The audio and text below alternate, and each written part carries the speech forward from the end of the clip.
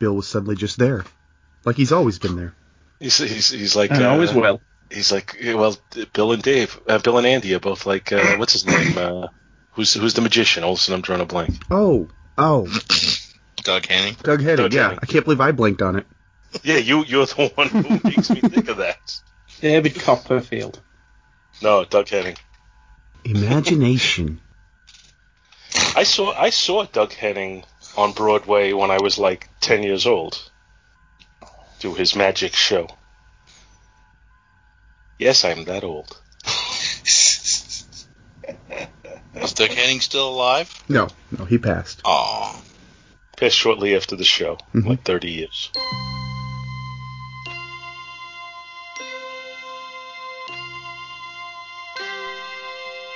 "2D, the Flat Frontier. These are the voyages of the Pancake Enterprise. Its rotoscoped mission: to repeat the same animation and music, to transcend the limitations of 70s animation, to go boldly where no cartoon has gone before. Toon Trek, based upon Star Trek, created by Gene Roddenberry.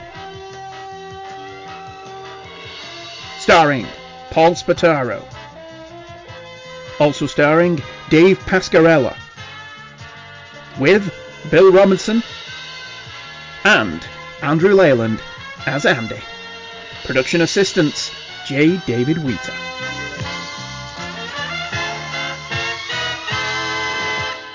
Hello everybody, welcome. I'm J. David Wheater, occasional special guest star, and producer of the show. I'm popping in today to talk about The Magics of Megas 2.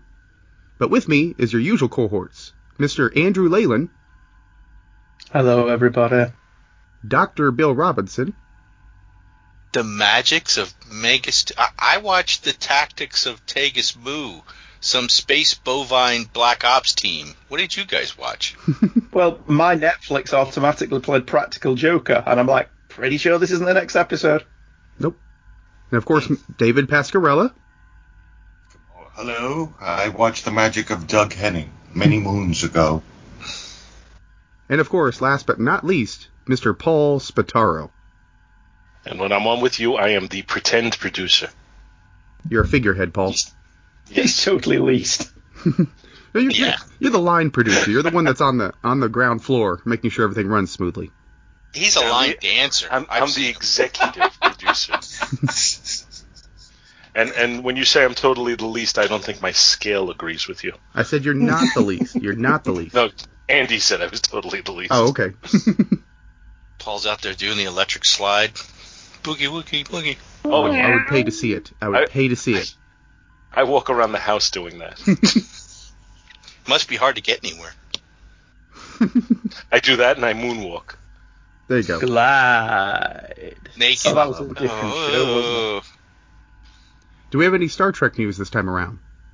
No, but I watched Tron last week, and it's really good. I enjoyed it. The original Tron, had you never seen it? I think I saw it on television, so I'd never seen it in glorious widescreen, and I watched it on Disney Plus. Yeah. And it's really good. I did not know that Captain Sheridan and Londo Mollari were in it.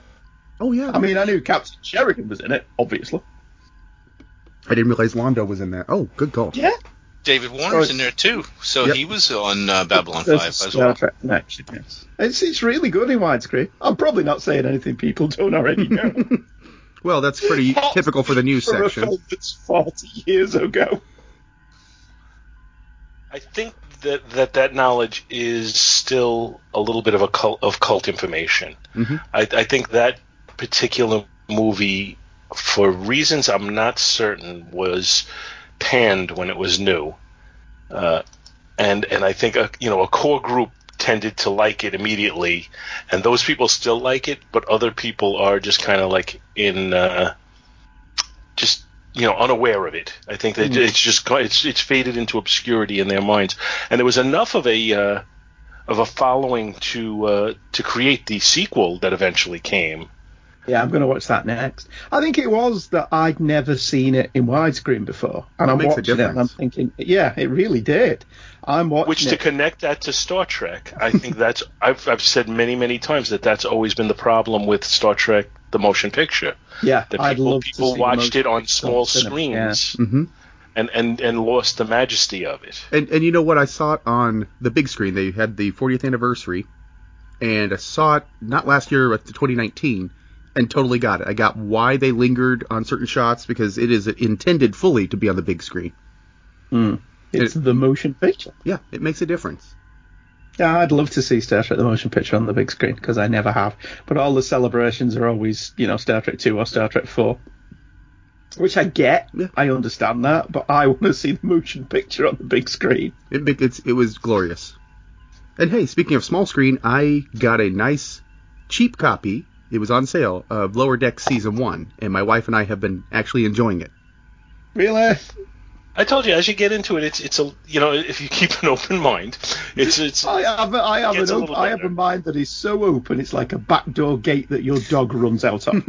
What I'm saying is, did it really get better, or did you just accept it for the banality and mundanity that it was? I found it amusing as it Yeah. went on.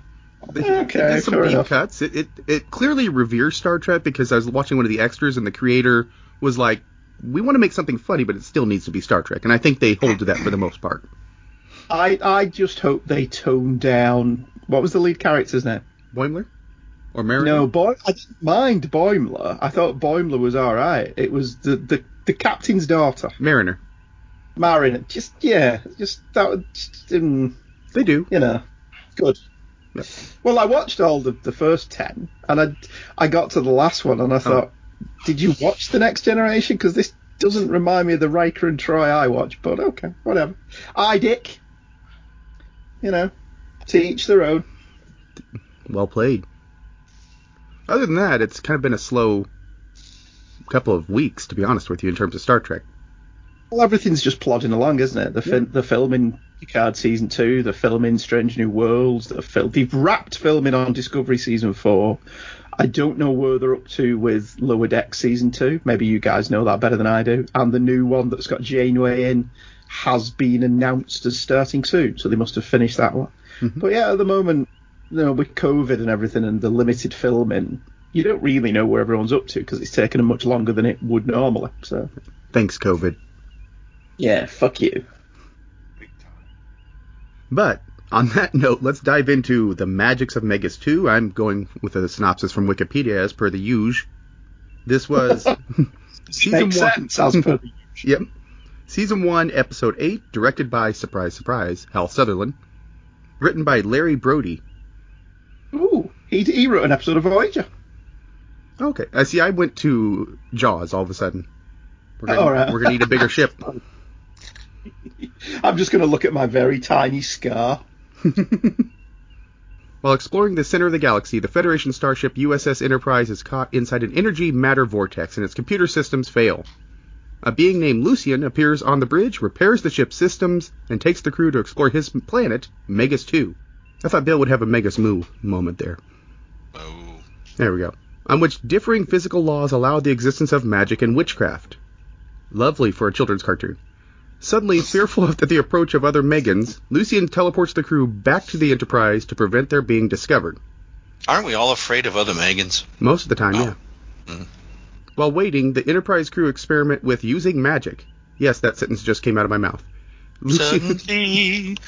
Oh, wait. No. Wrong Xanadu song.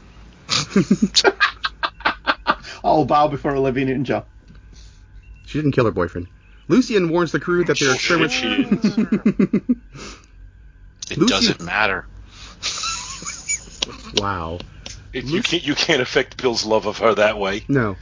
I should have known that was going to throw that off. Lucian warns the crew that their experiments will draw unwanted attention, but it is too late. The Enterprise crew are transported to what appears to be Salem during a witch trial in 1691. The Megans are an ageless species that at one time lived on Earth. Contrary to modern assumption, those executed during the witch trials were all real witches, which was how the Megans were driven from Earth. Wow, I just realized they're called Megans, like Meghan Markle? Exactly. That's Race of Yep. them. The Meghan Markles put humanity and Enterprise on trial. Oh, pardon me. God. The Meghan Markles put humanity and the Enterprise crew on trial for what humans did to their people. Captain Kirk testifies that humanity has progressed since 1691. On examining their ship's records, the Megans conclude that the Enterprise coming to Megas 2 was a freak accident, and they need not fear human incursion. Was that in question? However, Lucien is condemned to eternal isolation for bringing humans to the Megans world. He had COVID. Yep. He's got to go quarantine. Kirk argues that this is unreasonably cruel punishment in the case of Lucien, who alone among Megans sought out humans for companionship, like Prince Harry. I can't take it. Seriously, now you've called it Planet of the Megans. Yeah. Oh, there's Megan Fox. There's Megan Mullally. The Megan Foxes claim Lucien is Lucifer, but Kirk only scoffs at this, as he does not believe that planet.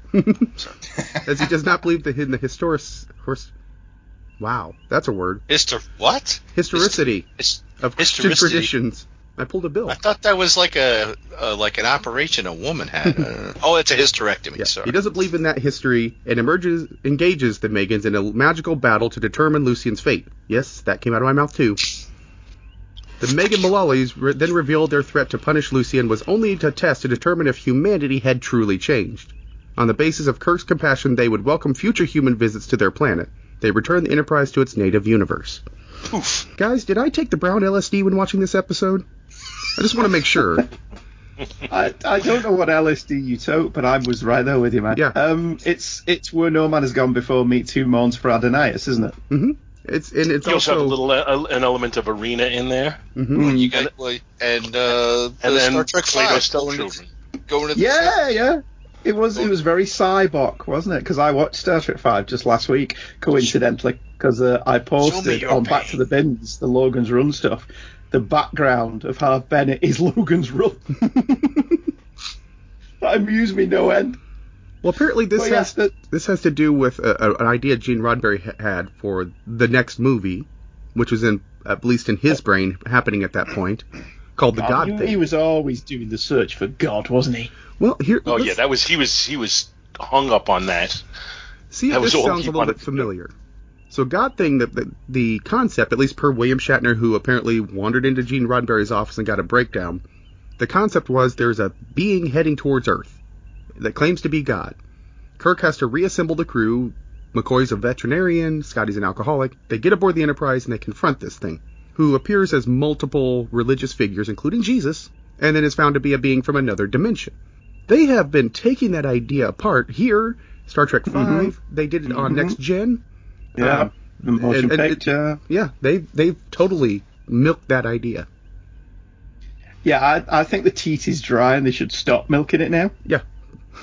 they've made the point. Yeah. I mean, to be fair, this was 1970 what? 73? 73, yep.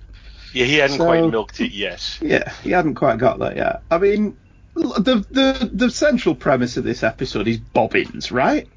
There's a center of the galaxy because the galaxy's Big Bang will have created it. So because wherever the bang was, that must be the center of the universe.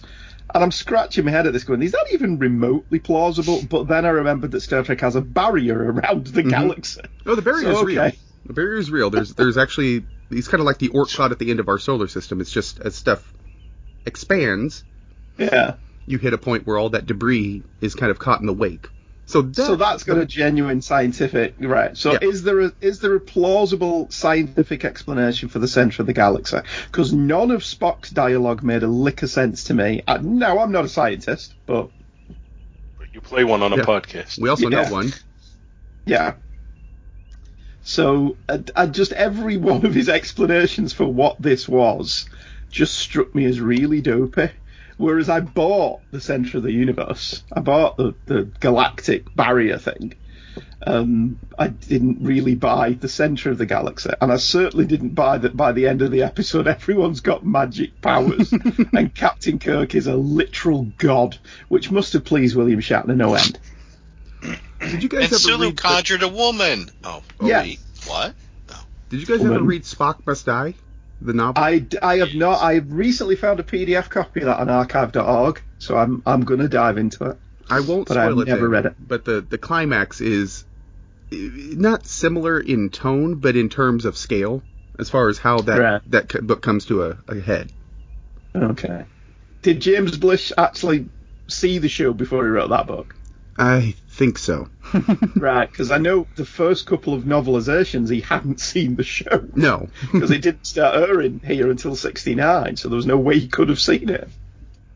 Well, it's kind of like the Gold Key comics. People hadn't seen the show, but they were drawing the book. Yeah. But I think that actually came off more charming than Goofy.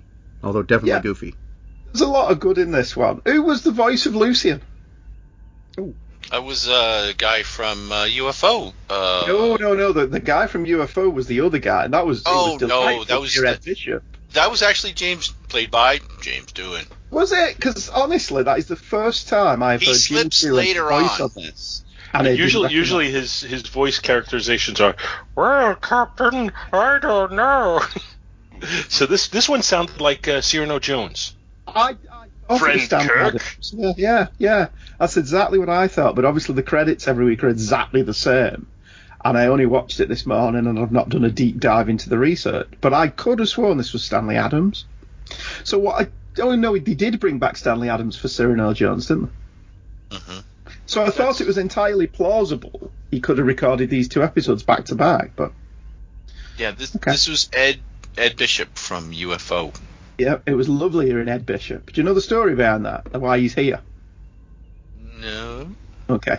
So after UFO, Ed Bishop had been what he called, in his own words, rent-a-yank. He lived over in the UK, and whenever they needed an American in a British television show, they would go to him, Bruce Bower, who is also in The Empire Strikes Back, and there's another guy as well who you'd recognise, but his name's temporarily escaping me. So, Shane Rimmer. Shane Rimmer, who's in Star Wars and did the voice of Thunderbirds and everything. Oh yeah, It's one of those. was Admiral Riken. Yeah, one of those three guys would be any American in a British television show, whether it was the president or an army general or just a tourist. It would be one of those three guys. But after UFO, Ed Bishop found that suddenly he wasn't being offered these little roles that were his bread and butter. So he went back to the US and he got this role in The Magics of Megas 2. But he found that in the US, he was just another out-of-work American actor. And the two a penny, because he's in America. So he came back to the UK to carry on his career as Rent-a-Yank, and he's in loads of stuff. But he got offered a part in another episode of Star Trek and couldn't do it because he'd left the country. But it was lovely hearing his voice. And it also provided me a 6 degrees of separation for somebody, so that was fun. So Ed Bishop was Asmodeus. Yeah. And he was Ed Straker in UFO and Captain White in Captain Scarlet and the Mysterons, if you've ever seen those two shows. And if you haven't, You're why not not? American. What, UFO? I've been watching UFO. Well, because you're a man of taste, obviously. I've yet to see it available. Did you say it was on Archive? It's on Yes, Prime. it's on Archive. It's on Prime and it's on archive.org as is Space 1999. Well, once I finish V the series, there's my next target. The series is awful. Stay on target. That doesn't mean it's not fun to watch. No, that's very true. And it's got Jane Badler and Faye Grant in it, which, you know, if nothing else, is entertaining. Well, we're so far off course that this episode is speaking to it. So, honestly, the only voice that took me out of this one was Sulu being the voice of the Cloud. George Takei's got a very limited range. Mm-hmm. He's got a great voice, but it's very specific. Yeah, because originally I thought, so as the being took over Sulu? That But makes then I sense. got, no, it's supposed to be a different voice, and it wasn't, because it was George Takei. So how do you guys think parents reacted to this on Saturday mornings? Look, kids, it's Satan. Look, kids, Captain Kirk has just defended the right of the devil to exist. I could see this going over like a lead balloon in certain areas. Yeah, I mean, that was why the God thing never got made. They're like, the Christian right will destroy us, because, you know, they're saying that every religion is something from another dimension, which, I mean, there's something to that. If you're looking at a higher being, and I do, then that's other dimensional. That doesn't exist on our plane, but... So, as a religious person, I liked what Shatner did with it. I like that God is what you think he's here. He's in the human heart. Mm-hmm. I thought that was quite a neat way around it. Yeah. Somebody said that, you know, Shatner took God seriously, where, you know, Gene Roddenberry was a devout atheist and he wanted to display atheist themes, which is 100% his right. Mm. I think if it's something like this, if you're offended by something like this, I had to pull the Blu-rays off the shelf, put it in the player, and sit down and watch it. Here's a clue. Just don't watch it. If it offends Yeah, well, I always think that about offensive things, I think if you're strong enough in your convictions, you might want to explain to somebody why you think they're wrong, but I don't think you necessarily should be offended by the fact that you think they're wrong. No. You know what I mean? If somebody's an atheist, obviously they have an absolute right to be an atheist, and if you're not an atheist, you have an absolute right to not be an atheist. And if you think you're wrong, I think you could. If you think they're wrong, you can engage, and you're strong enough in your convictions, you can engage them in a healthy, respectful debate over it. But there's no reason to be offended because somebody thinks differently than you. No, and I just don't understand that. That's why I just specifically asked Dave that question, because I'm not at all religious. But I don't think you're wrong. I don't believe that there's a wrong or a right there. It is personally what your belief is. I certainly have never attacked anyone for their religion because it's their personal belief, and I don't think I there's a right attack and a people wrong. because I can. Well, yeah, but that's just you, isn't it? Well, yeah. Whereas I thought the religious aspect of this, and indeed Star Trek V, when I watched it again last week, were actually quite sensitively handled. Mm-hmm. And it certainly wasn't as dismissive of religion as the Next Generation could frequently be when Roddenberry was in charge. So I don't know whether Roddenberry held himself in a bit, because obviously there's that episode of the original show. They weren't worshipping the sun; they were worshipping the Son, the Son of God, and so he let that go through. Well, I was reading a book on it, and as for as humanist and atheist as he is, he kind of wasn't as dismissive as you would think. He's had quotes taken out of context that he was stating, if you want to believe it, fine. I don't like I'm at best paraphrasing, I don't like the schemers. So you've got your major people out there like, here's a great one, Jim Baker. Yeah. Who is proven to be a fraud and yet somehow is still, doing the same thing now that he was then. Yeah. For those of you that don't know, he got found guilty of major tax fraud and other things. And he's still doing a show out of Branson, Missouri. Those are what Roddenberry was condemning, and rightfully so, I think. See, I thought religion. Go on.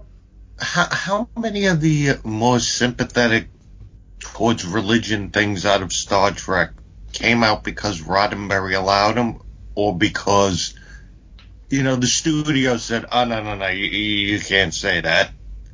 Like I remember hearing the one with Apollo where Kirk says, is it that one where Kirk says we find the one enough? Yeah. Mm-hmm. That was the studio says, nah, this line's got to be in there. Well, some of it is, self-protection. Some of it is, the God thing never got made because the head of the studio, the movie studio, was a devout Catholic. They're like, no, negative. That's one of the big reasons. But there are different ways to express it. And I think here, it was the core of it was a good way to express it. I think if it had been a normal Star Trek episode with a little bit more meat to work with, I think it could have fleshed that out. See, I think, I want to pull back just a little bit, and let's take this on for face value here for a moment. So you're Kirk, and they say to you, oh, that's the devil, so we're going to get rid of him. Do you defend him as quickly? I know we're dealing with a 22-minute cartoon, but do you just automatically go to, no, he has a right to live, blah, blah, blah, blah? Or do you have to, contemplate that for a couple of minutes? If I'm Kirk, no. I would totally defend him. That's a sentient being. Okay, that was just, the only thing about it was, I almost felt like it should have gone into a little mental debate, maybe, there should have been a little conversation between Kirk and Spock or something, where they should have decided, no, this being has a right to live, or to live without being tortured, because they weren't actually killing him. They were just going to isolate him. But it feels like there should have been just some dialogue there to justify his position before he argued it. Well, you think in the live action show there would have been a conversation between Kirk, Spock, and McCoy, wouldn't there? And McCoy would have been all, damn it, Jim, you're talking about the literal embodiment of the devil. And Kirk would have been all, no, Bones, we're talking about a life form. And that's how he would have justified it. Mm-hmm. Yeah, that would have, I think that would have made more sense to me. That would have played more fairly. Because I think it felt like he just came to the conclusion too quickly. I think it would have made more sense if he didn't literally look like the devil, if he just looked like, well, the guy that plays Lucifer on the TV show. Yeah, because that's on Netflix right certainly now. how he looked telegraphed the ending. Yeah. I mean, well, you could have played him as Pan. Yeah, that's true. Yeah, okay, but he's got horns. And he's got muscles. Who doesn't? Oh, yeah, well, yeah. But also, you've got to remember as well, the audience for this is significantly different from the audience of the live-action show. So it's not going to be as subtle as the live-action show. And I'm well aware that the live-action show has let that be all this Battlefield in it. But you know what I mean.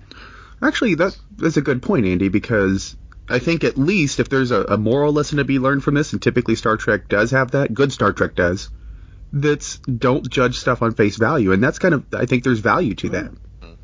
Well, ultimately, as you'll see when we do the ratings, though, I mean, for all that we can rip the piss out of this one quite easily if we chose to do, and I like that we've gone down a different road than that. Mm-hmm. But the end of it, the episode is very IDIC. It is very infinite diversity. It is very tolerance and understanding. It is preaching all those values in this show without banging you over the head with it. Yeah. And turning to the camera and saying, we should tolerate everybody.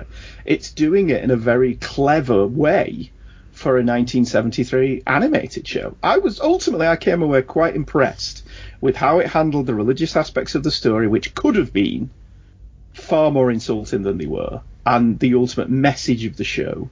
And I felt that made the episode stronger than the sum of its parts, some of which are incredibly stupid, like Kirk throwing lightning bolts from his hands at the end of the show. Yeah. Or Spock being the one. Yeah. But Dave, what did you think? Me, Dave, for Dave. Yes, Dave. You, Dave. You've been quite quiet. So, I found a lot of mining of past episodes in this, and a lot of things that would be mined out of this in the future.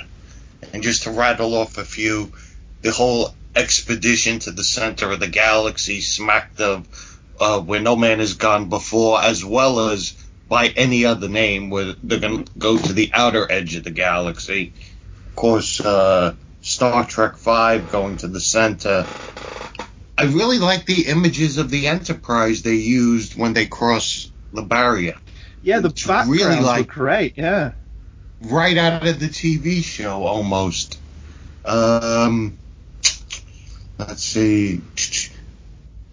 I like when they arrive, Lucifer gives them an apple. Mm-hmm. Kind of symbolic. Spock drawing the pentagram. When they're going to try and use the magic, and Spock says, you have to believe that you can do this. Spectre of the gun. Yeah, they had to believe I had exactly the same thought there. I thought with 48 minutes to play with, Spock would probably have done a similar thing. If you remember on the Iosians planet, you remember I did this, come here, and he'll mind meld with him and make him believe that he can do this. But he's Kirk, his will's strong enough, I guess.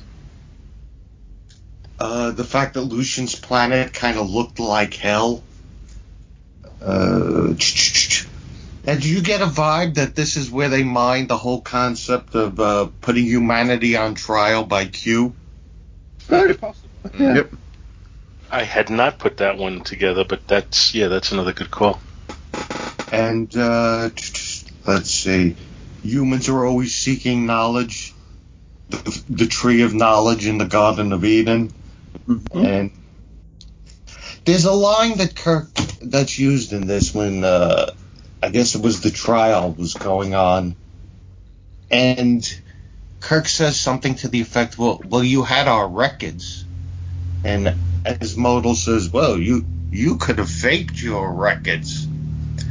I kind of remember this line coming from The Next Generation as well, and I think it's the episode Last Outpost where they come across Portal and them and the Ferengi.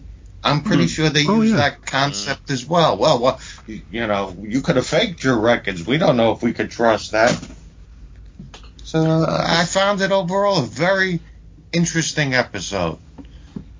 And I understand why the devil needs a spaceship. Excuse me. What does God need with a spaceship? Oh, never change, Shatner. Never change. Yeah, I think there was a lot more to this one. And I originally I thought we were going to rip it to pieces because of its weak points. But I'm actually quite glad we went the other way. Mm-hmm. I'm gonna argue a little bit that I don't think there really are that many weak points when you put it in perspective of being an animated cartoon that has to somewhat cater to a younger audience, even though clearly, in the grand scheme of things, they were pulling in probably more of a college level audience anyway. But I think, with censors being what they were at the time, and just, with the Saturday morning viewing crowd being what it is, I think this one did as good a job as it could, really. I don't think there were that many weak points to speak of. Animation-wise, which you always have to consider is going to be a weak point with this show, Lucien's body moved in weird places. His muscles did not move naturally, which, again, it's Filmation.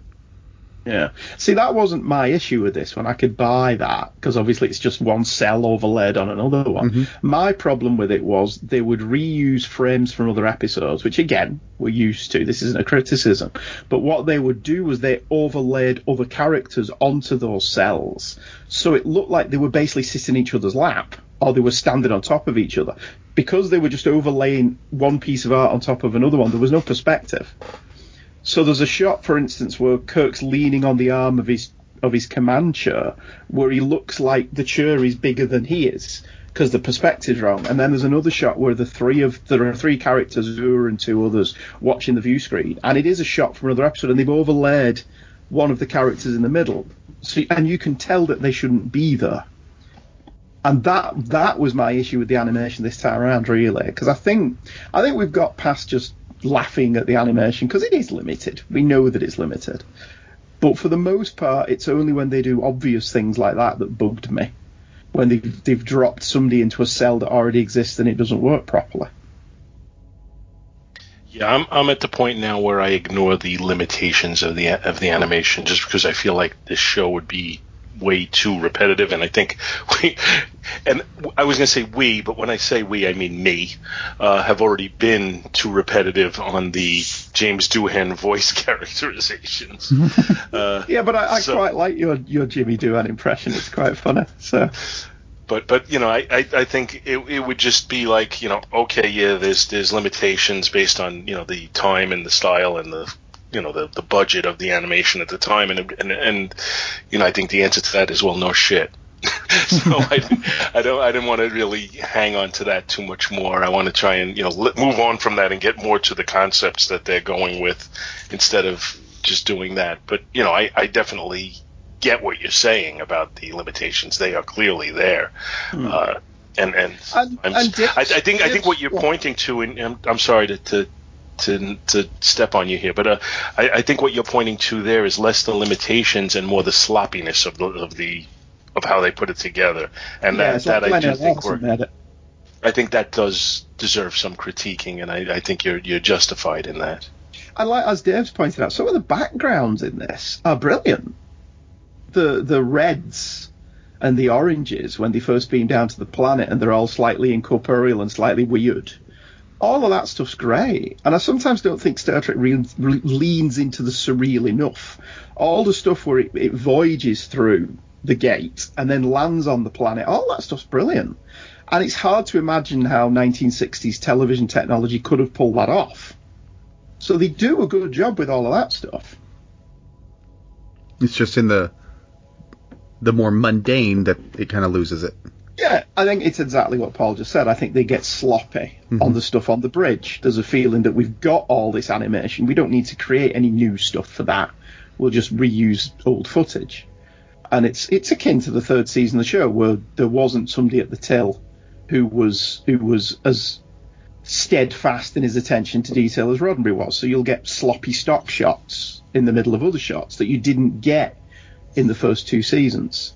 And I think Paul's right. I think it is just sloppy because when they can do it, like Dave said with the backgrounds and the version of the planet, all that stuff's really good.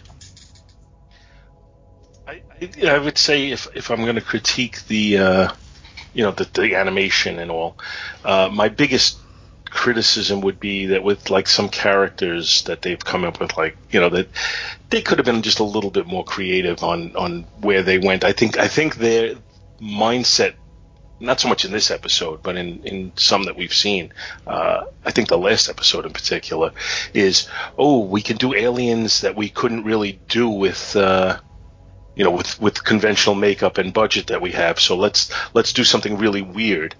And I think they focus too much on weird and not enough on, let's make it look really good. So I think, that's where maybe they've failed slightly. See, I prefer it when they get a bit weird. I like it. I don't mind weird, but I want weird and clever together. I don't want weird and lazy. Oh, I'm just going to add a couple extra tentacles here. That doesn't do anything for me. Are you sure? The hentai is built off of that, Paul.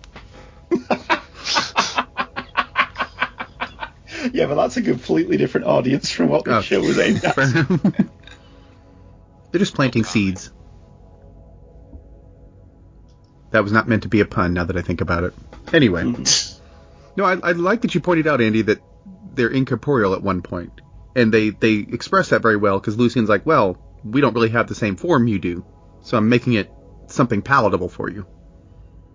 That we are in a different dimension that is completely... I want to say completely different, that's so mundane, but completely something we don't understand and can't. Which is what would become Q down the road. A concept that's outside of what we know as tangible reality. Yeah, and I sometimes think Star Trek doesn't do enough of the kind of stuff, the comprehension of things beyond our understanding. Mm-hmm. Space 1999 did that a lot, although that didn't last as long, so maybe Star Trek was right not to do it. What do I know?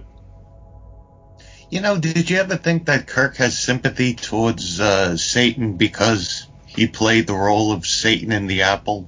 Yeah. Possible. Would you say he has sympathy for the devil?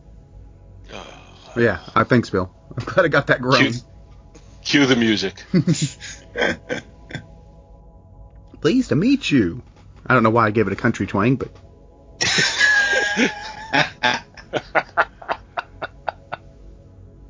Hello, pleased to meet you. Hope you guessed my name.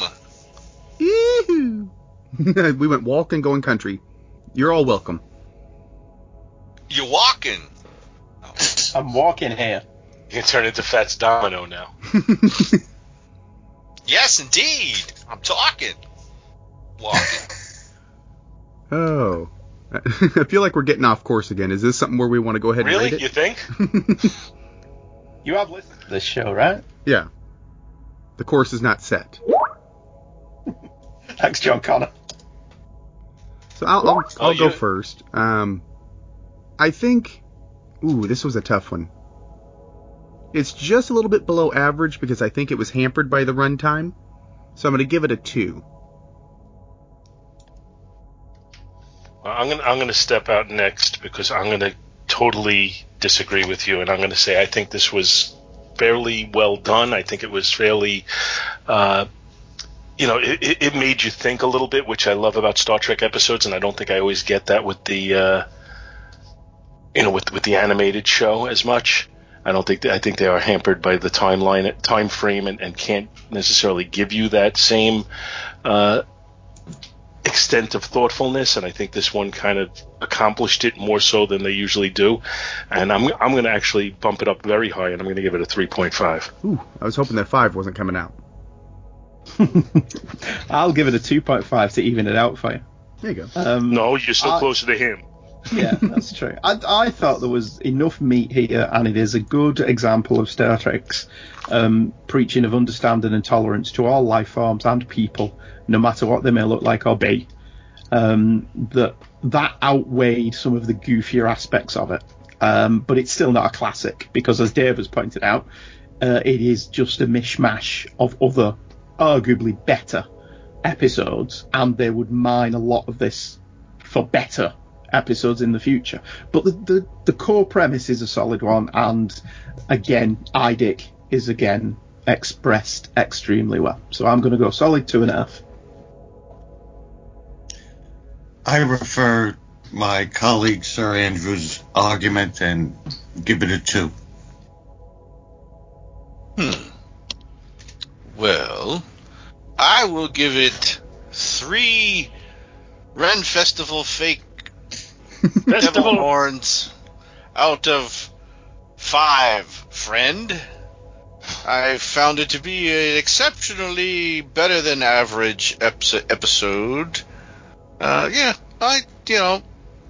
Yes, there's things that will be mined out of it. It's come from other things, but I can't really, can't fault it for what'll be mined out of it later, because it was a 19. Yes, it didn't know that, did it? Yeah. So, I'll drop it right at a 3. Okay, so that's what we think. What does Blaine say? I don't sing anymore. We've done singing. We've done that one before, haven't we? Yeah, we have. Blaine says. It's a classic, though. That's fine. Incoming transmission. Hi, guys. I'm going to open with things that podcast hosts know, but which the podcast audience doesn't, to both apologize for not getting these recordings in soon enough for the guys to respond, and to explain why that's happening. My life has gotten extremely busy lately, but all in good ways. While the reasons are private at the time of this recording, they will be public by the time this podcast airs. I've been teaching for 20 years in one capacity or another, mostly as a tutor, and it's only my second year teaching in the traditional classroom. I teach in a small private school. I love it here, but that does mean each class is offered exactly once, so I'm doing 4 completely different lesson plans every day, with some extra documentation for the certification process, because this is the year where it's determined whether or not I'm going to be permanently certified. And as of very recently, I am. But because I'm teaching it during a pandemic, I had to completely change the way I teach everything. And my local government has allowed each family to choose whether they attend school in person or online, so I'm ending up teaching both of those groups simultaneously, as I'm teaching high school math and physics. I'm also taking some graduate school courses because my principal tells me he has a plan for me, which still requires approval of the school board, and I should have all the paperwork in place to be a vice or assistant principal in time for the new school year this August.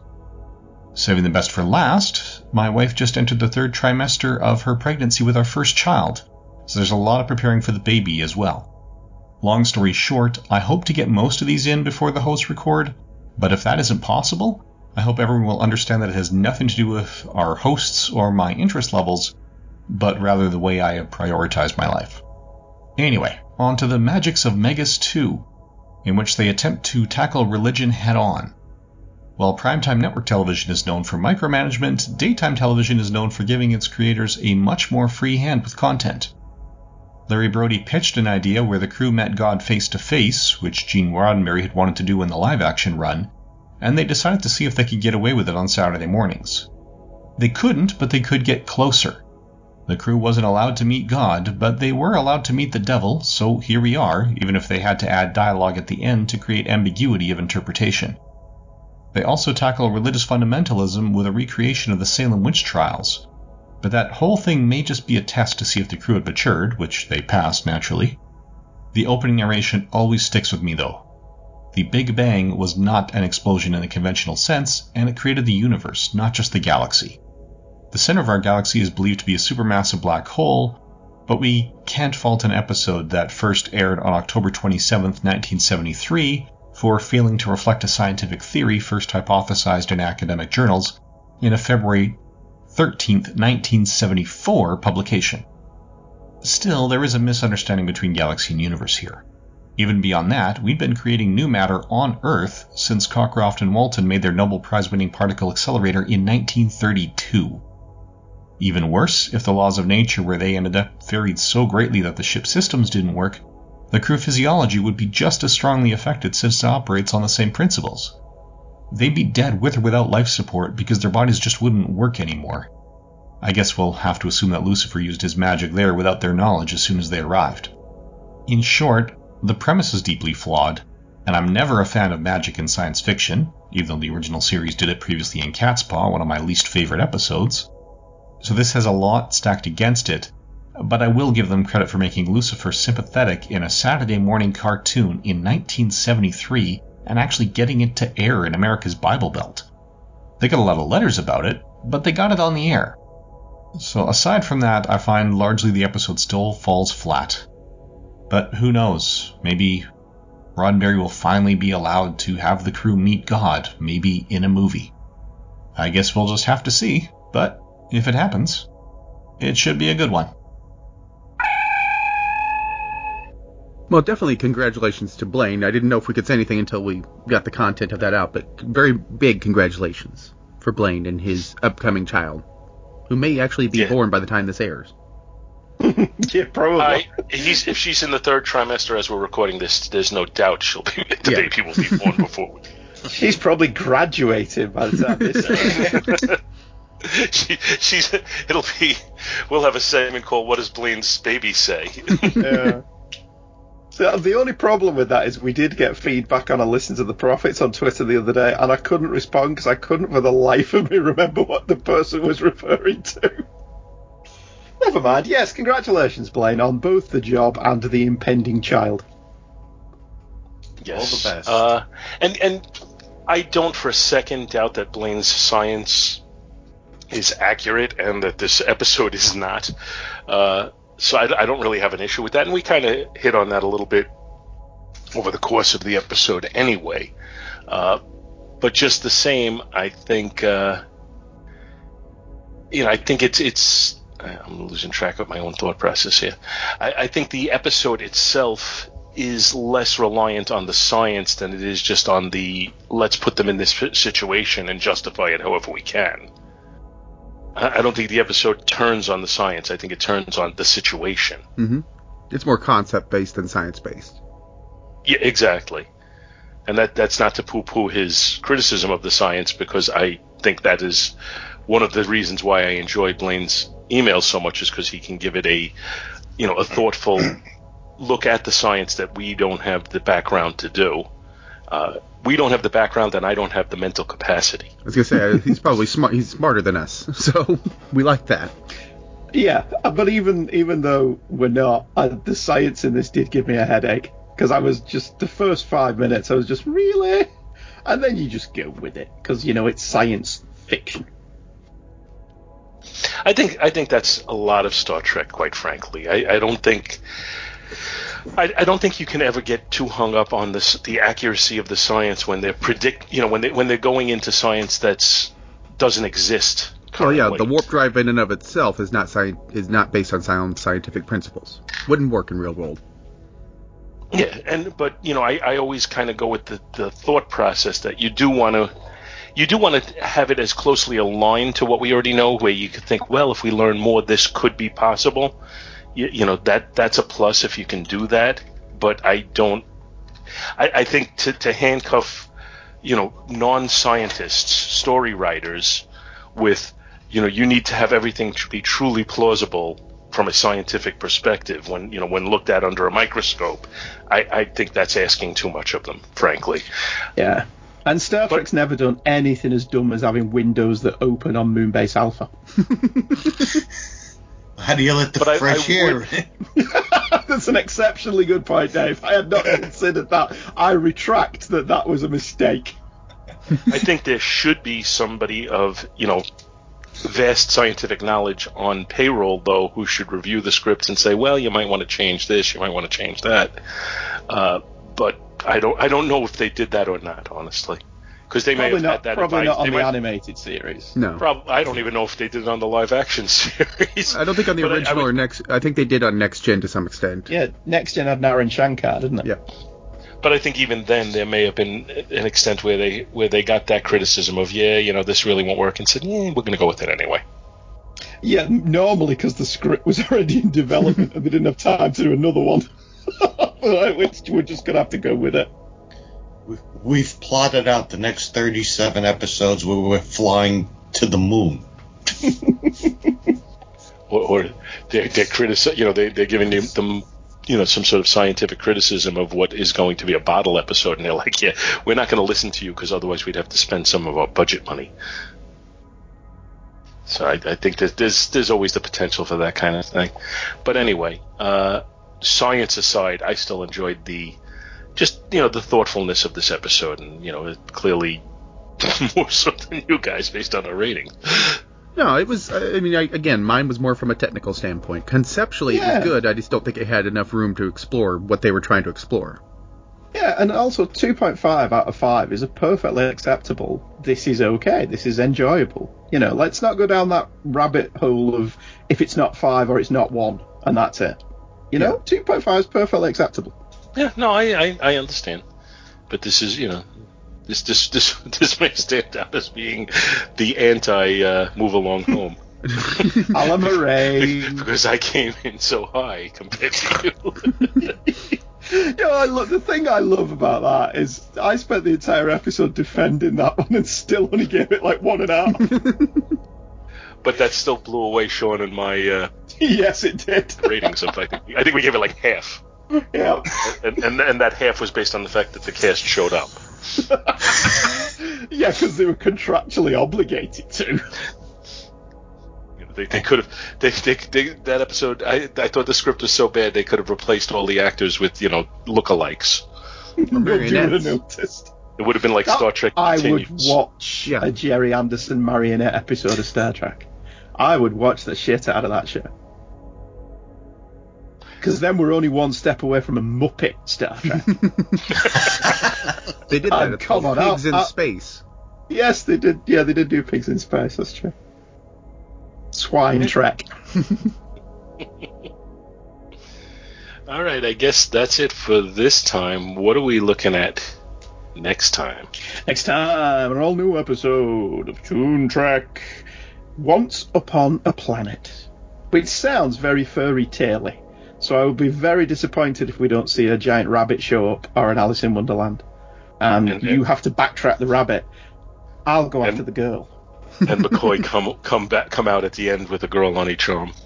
Lucky devil. God, I love Shore Leave. And Yeoman Tanya Barrows. Anyway, I'll be in my bunk.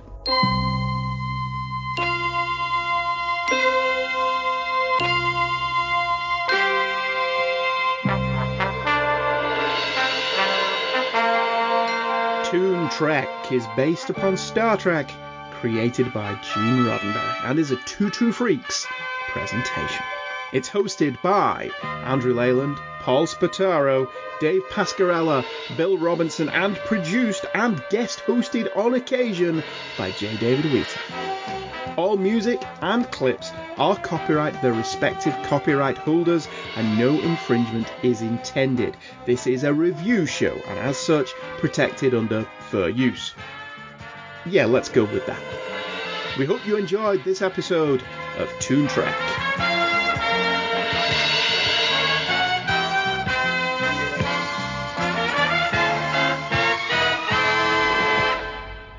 Wait, you're getting married? Wait a minute, I thought you were going to somebody else's wedding. That's awesome. No, he's getting married. I can't do Dave is July going to someone 3rd else's wedding. because I'm celebrating Independence Day. Wait, what? On July 3rd. Yeah, I'm going to the classic American car show. Woot woot. Independence from what? It's a classic American car show. It's just a joke, dude. Oh, okay. I'm sorry. I didn't know it was a joke. It's early. That's how my jokes normally go. Let's be brutally honest.